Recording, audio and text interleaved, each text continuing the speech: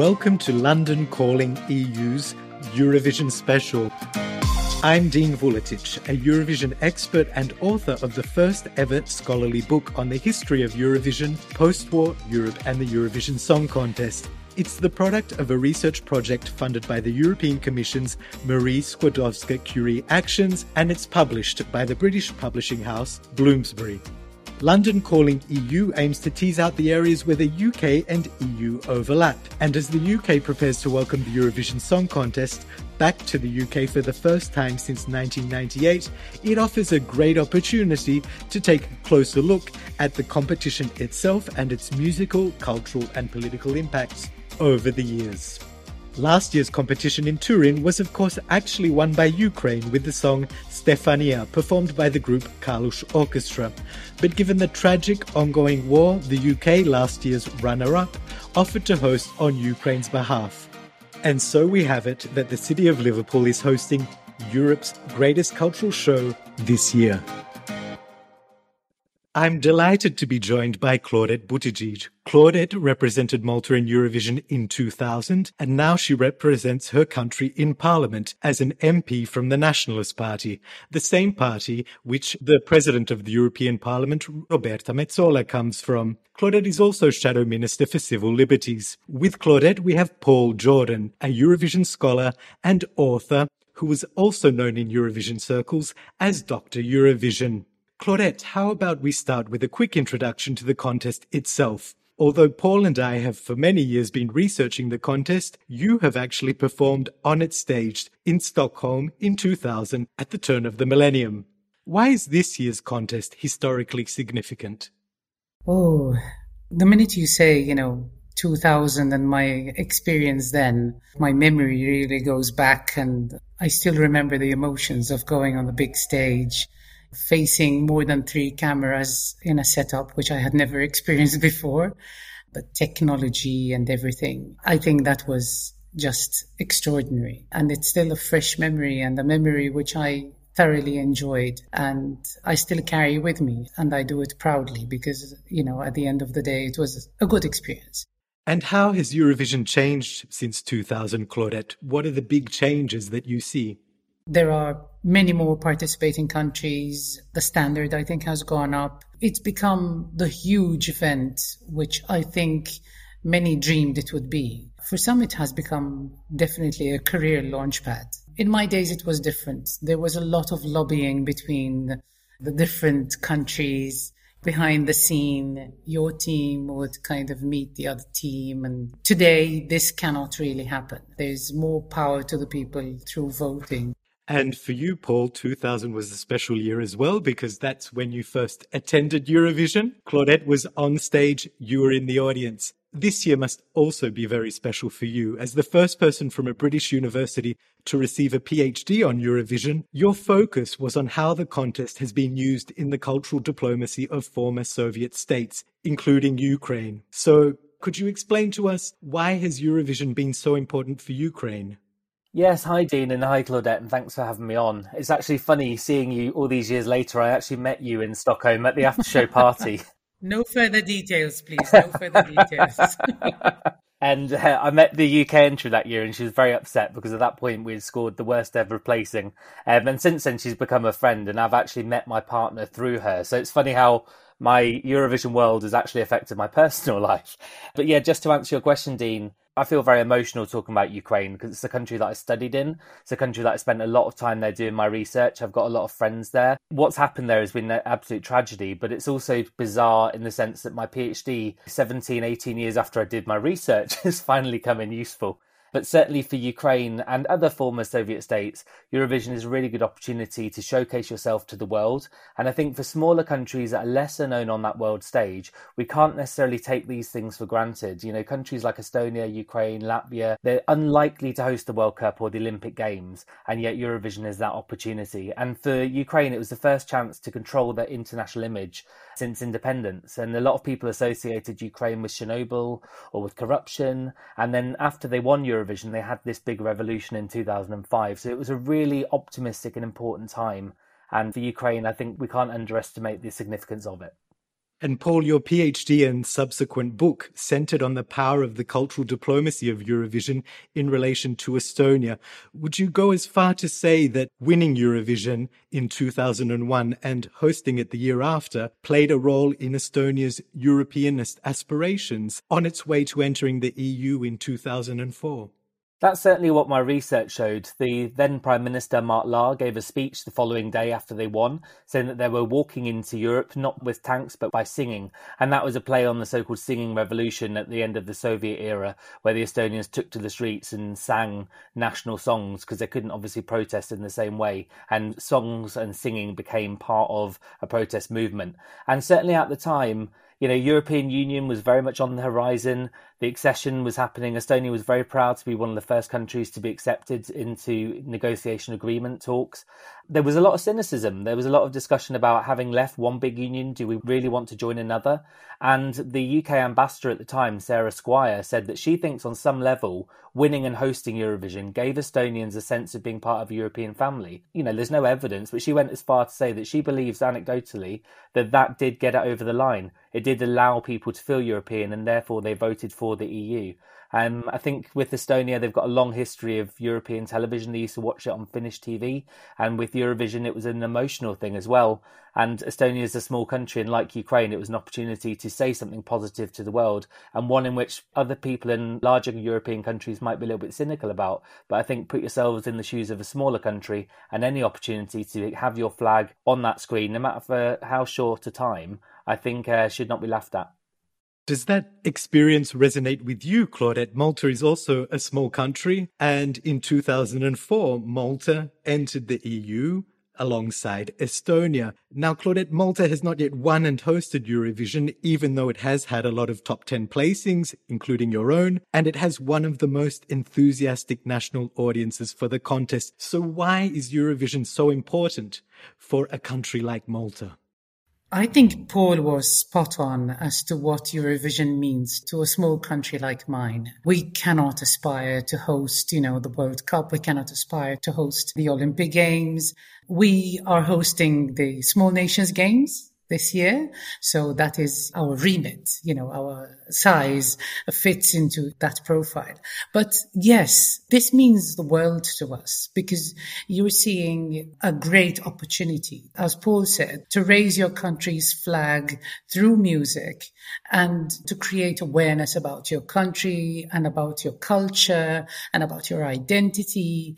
And yet you're doing it within a European context, which for Malta is even all the surveys related to our presence in Europe, in the European Union, show how much the Maltese people have been wanting this and are still very keen about it. So there is definitely a relationship there. And Malta has seen, as you rightly put it, Dean, some very good results. We've placed among the top 10. I feel lucky to have been one of those singers.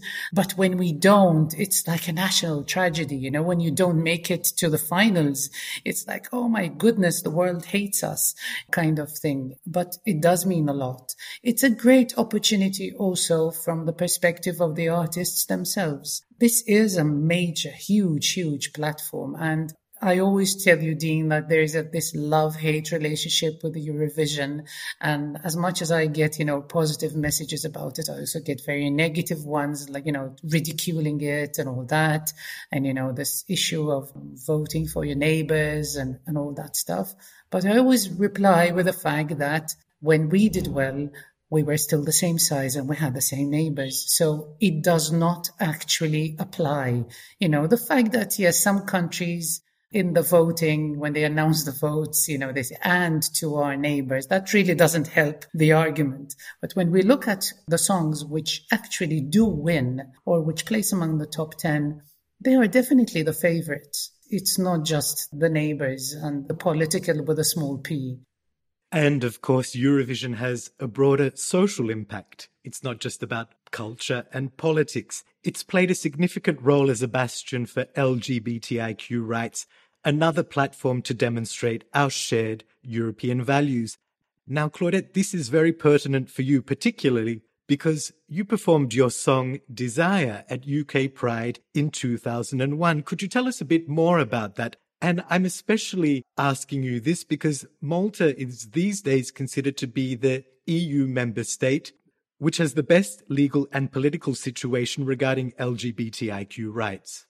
Yes, well, actually, this is something which I treasure very, very much. And I also think that my popularity as a singer is related to this fact. Both locally and in the European platform particularly, I was always strongly linked to Desire in particular, but also my performance was strongly linked to the LGBTI community. Although for Malta, this is more of a national event, more than just an LGBTIQ event, it has national importance. Yes, I do feel the strength of the community, which basically feels that through the Eurovision, maybe because of the history itself, but yes, there's this sense of liberation and the sense of freedom and the cliches and the kitsch and all that goes with it and the flamboyance and, and the making such a big thing out of Eurovision that it is the ideal platform. So yeah, I feel proud to be part of this. Absolutely. For a lot of people, Eurovision has also got an emotional element, and there was some research done in the 1990s about fandom, particularly in Ireland, and a lot of Eurovision fans who were not out at home could go to Eurovision and be themselves, and that's a really powerful thing, this safe space that Eurovision offers, and I think it's wonderful that it's become mainstream, and I think it's great that it's really embraced LGBTQ plus community and fandom. There's also something about just remembering that Eurovision is for everyone, and I think that's what's really powerful. You don't have to just be gay to like it, and likewise, if you're gay, that's okay as well, and Eurovision can take place in countries where that's not always the most acceptable, and that's what I think is interesting because it pushes boundaries of both fans, but as well as host countries, and I think it starts a dialogue, which can only be a good thing.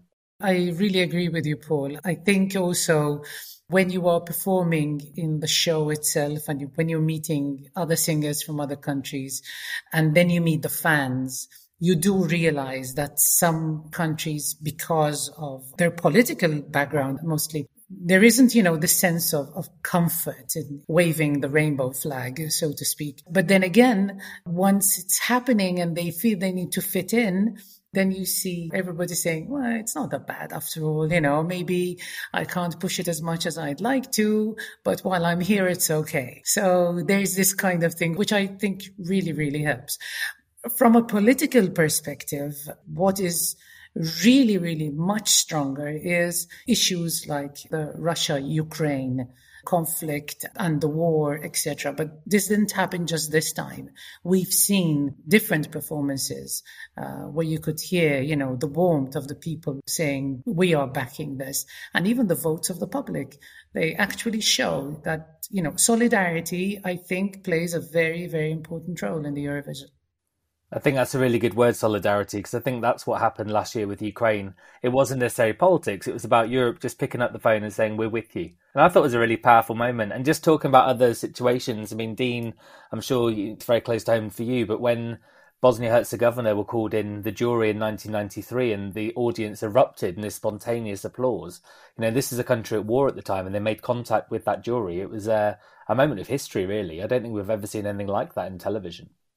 Or the victory of Conchita Wurst in 2014 for Austria, the bearded drag queen, when Europe also came around an issue. Absolutely. And I think the UK commentator Graham Norton said, he made a few comments during the voting that year that, this country is not going to vote for Austria because they won't like that. And they did. And I think that was really powerful. And you can't necessarily judge people by their governments. And I thought that was a really powerful message. Yeah, I would absolutely agree with that, Paul. I still think there are a lot of stereotypes of Central and East Europe in the Western European media that we need to get over because the Cold War has certainly ended. The European Union now includes many countries from Central and East Europe. But through the English language, the UK is a global cultural superpower, and we've seen this as well in the course of Eurovision's history. The UK was one of the most successful countries in Eurovision in the 20th century. Some might also argue because it was able to sing in its official language, English, at a time when all countries had to sing in their official languages. Now, that rule was abrogated in 1999, partly because there were 5 English language winners from 1992 to 1997. 4 came from Ireland, and the UK won for the last time in 1997. Now, Sam Ryder's second place last year has seen the UK rediscover Eurovision and success on its stage. Paul, how has Sam Ryder's second place been so important for the UK's reignited passion for Eurovision? I think, Dean, it's been wonderful to see a singer who's really embraced Eurovision, been really positive about it, but also gone on to great success after. He's done a massive sellout tour, he's had a #1 album, and people think he's credible as an artist. There's not this tag of Eurovision being somehow bad. It's like, yeah, Sam did really well in Eurovision, he's a great artist. There are so many examples of countries doing well one year and then, falling behind another year. So I want to build on this and keep up that momentum so that, we do attract new artists. We do attract people to use this as a launch pad. For an emerging artist, and Claudette, you can speak to this, I'm sure, having that global audience, you're never going to get that in your career again. It's amazing. It's a massive opportunity, and it's one that I really wish more artists would seize. But for so long, Eurovision has been seen as this kind of stupid event or this bad event or this poison chalice. And actually, it is just a great TV show, a great launch pad, and hopefully more artists will see that in the future. Yes, we were part of the tour as well. So, we had the opportunity to see Sam Ryder here, and it was a huge concert. It wasn't just people who are from the LGBT community who went to see this concert, and it wasn't just Eurovision fans. His performance was outstanding. So yes, I think it's a matter of credibility. And when something like this happens, I think it's not just the country or the singer which benefits, but I think it's the whole Eurovision. It was a bit like Lordi, for instance. I was there in Greece when Lordi won. It was outstanding. The performance was really incredible. And we had a lot of rockers around the world, saying, this is the song. And I'm sure they voted. And they would not have participated or would not have voted had it not been for Lordi. I went to their concert in Glasgow that year. And it was the most bizarre thing, because I think I was only one of 2 or 3 Eurovision fans, and the rest of the people were hard rockers. They were so popular, and they had a credibility. And I think people can also see through something when it's not credible. You might have, what seems to be a wonderful song, but actually it's very formulaic, and it might be, not very credible. And people can see that. Even the novelty ones, Verka Serduchka from Ukraine a few years ago, who's become a bit of a Eurovision icon. It was a novelty song, but it came from a credible place. And I think people can kind of see through when people aren't being genuine. And people also like authenticity, even though most entries are in English now since 1999. Now and then we get some exposure to other European languages. And Claudette, the last time we heard Maltese in Eurovision was actually in one line of your song. Could you sing us that line and tell us what it means? Give us a quick lesson in Maltese. I don't actually sing that bit. It says, Dejjem rittek, dejjem xtaqtek, lilek ħabbejt, which means I've always wanted you, I've always longed for you or wished for you, and you're the one that I've loved. It's this sense of desire explained in Maltese. Anguish for a person who you long for, who can or cannot be yours, so this feeling. So dejjem in Maltese means always. So it's dejjem rittek, dejjem xtaqtek. Rittek is I want you, xtaqtek is I wish or I long for you. And lilek ħabbejt, I loved you. It's in the past. For those who want to learn Maltese, I love you. It's a bit of a strong sounding word. It's inhobbok. I'm writing that down. Yes. So together with the English language, one of the UK's greatest cultural exports is the BBC. It was a beautiful gesture for the UK to take on the hosting duties this year. And that brings me to the important role played by the BBC in the European media as a model for public service broadcasting. Perhaps it's not so well known, but this is not the first time that the BBC has stepped in to host for other broadcasters, although previously it was done for financial or technical reasons, not due to a war. As I highlight in my book, the BBC has historically played a leading role in Eurovision, especially as the UK has been one of the most successful countries in the contest in the 20th century. The BBC was also a leading founder of the European Broadcasting Union, the organizer of Eurovision, and the name Eurovision itself was coined by British journalist George Campy in the Evening Standard in 1951. Another little-known fact is that a BBC official, Timothy O'Brien, designed the original Eurovision logo, one of the first uses of the Circle of 12 Stars, as a European symbol. So the UK's touches can be found throughout Eurovision. And this year's Eurovision is also full of historical symbolism. Do we also think that this is the start of a new golden era for the UK in Eurovision, Paul? The last time the BBC hosted in 98 was one of the standout moments. They really elevated the production value. And throughout the 90s as well, Ireland did too. So you saw that kind of technical arms race almost of each country trying to outdo each other. But I think that can only be a good thing when you're pioneering new broadcasting techniques, you're learning from each other. And I think that idea of reciprocating knowledge, knowledge exchange that comes through with Eurovision. You saw the Swedes helping out the Estonians, you saw the Estonians helping out the Latvians, and I think that can only be a good thing. I think in terms of change and the perception of Eurovision in the UK, change takes time. It took the Netherlands, it took Germany a number of years, even Sweden. When they rejigged their national selection to create Melodifestivalen, it took them nearly 10 years to win, but it's now bigger than Eurovision itself. It's incredibly impressive television format. What I would say, I think the BBC this year really tried hard to try and take this seriously, and that's seen in terms of their coverage. So I've been involved in a few documentaries, and they've said we specifically want to focus on the future. We don't want to be talking about the novelty acts from 30 or 40 years ago. And whilst I think there is merit in that, I don't think we should forget the history of Eurovision, but I do think it demonstrates they do take it seriously. They don't want people to see it as a substandard TV show, as a kind of novelty thing.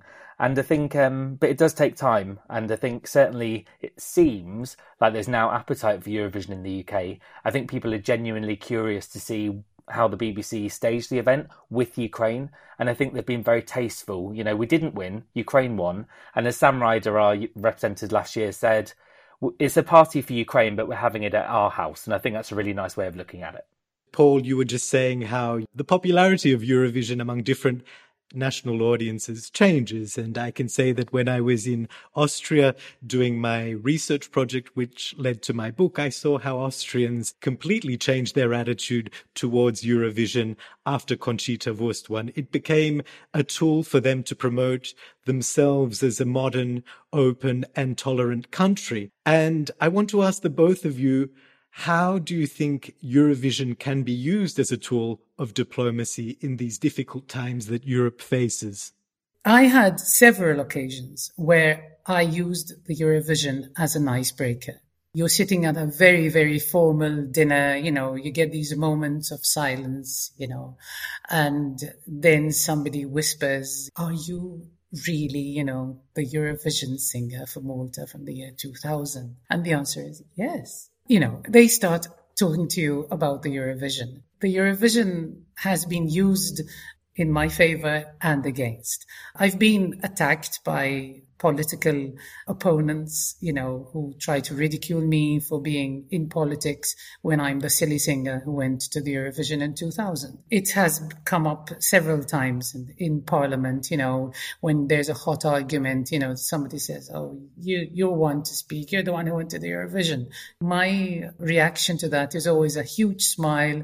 And, I always say, well, at least I placed 8th and I did well and I have nothing to be ashamed of. And actually, if you'd like me to sing, I'll do it with all pleasure.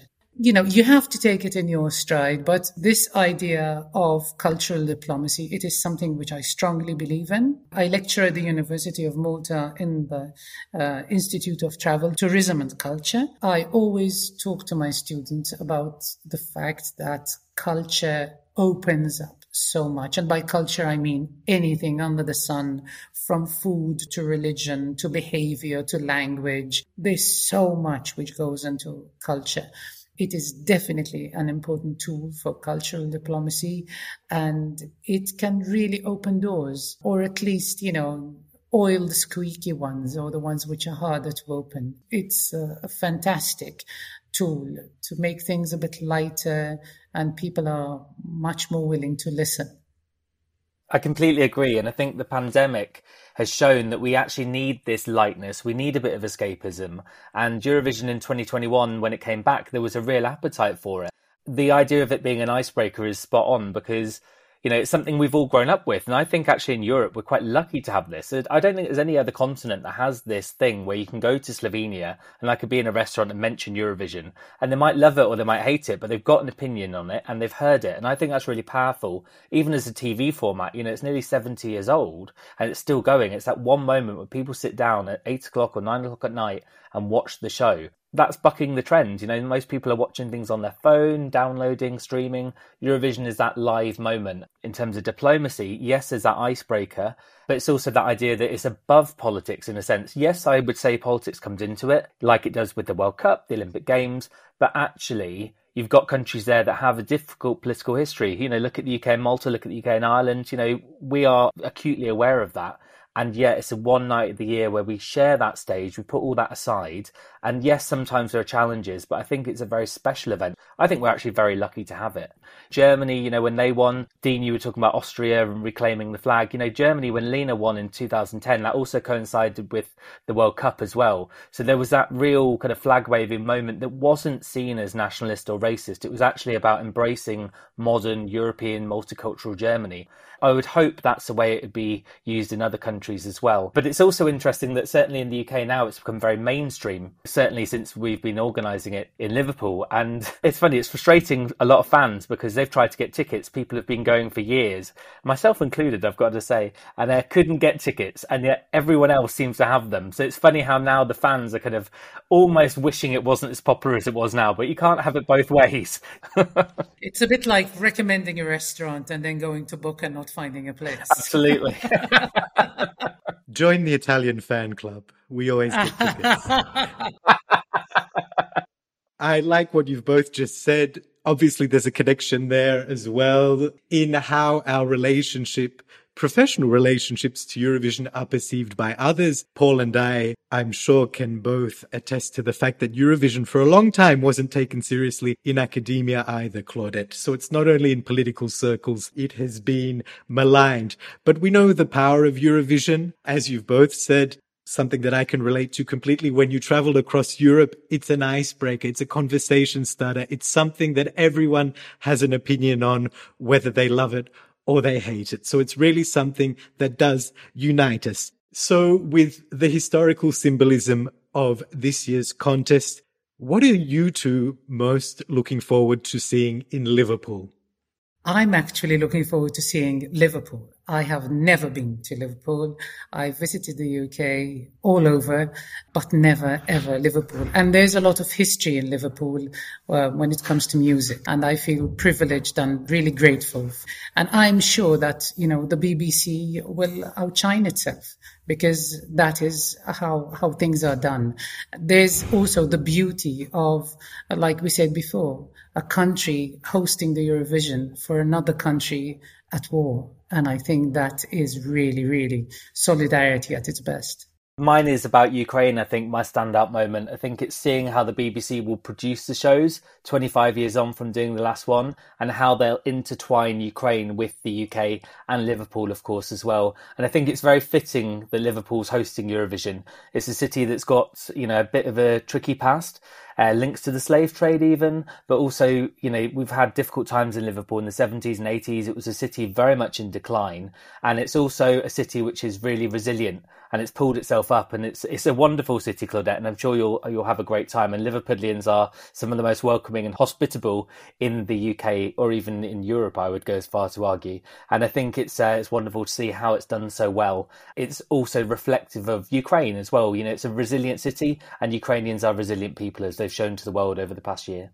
Well, we've never seen a Eurovision like this, where the host broadcaster is hosting on behalf of another country. So it's certainly an innovation in the history of Eurovision, alongside all of the political significance that it has for Europe right now.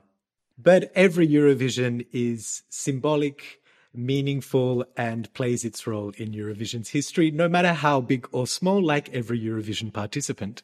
In my research, I found a lot about the significance of Ukraine hosting it in 2005. There were real challenges around that, even logistically, getting the equipment into the country. And so what they did, they waived the visa regulations for EU passport holders for 3 months as a trial for Eurovision. And that is still in place today. And so they've got an example of Eurovision really shaping a country's foreign policy. And in 2017, when Kiev hosted Eurovision again, visas were also ended for Ukrainians to visit the EU. So there are a lot of connections there. Many thanks to you both. We have certainly set the scene for Liverpool. And thank you very much for the opportunity. I'm looking forward to it. Thank you. Thanks to our listeners, and tune in again soon for more from London Calling EU.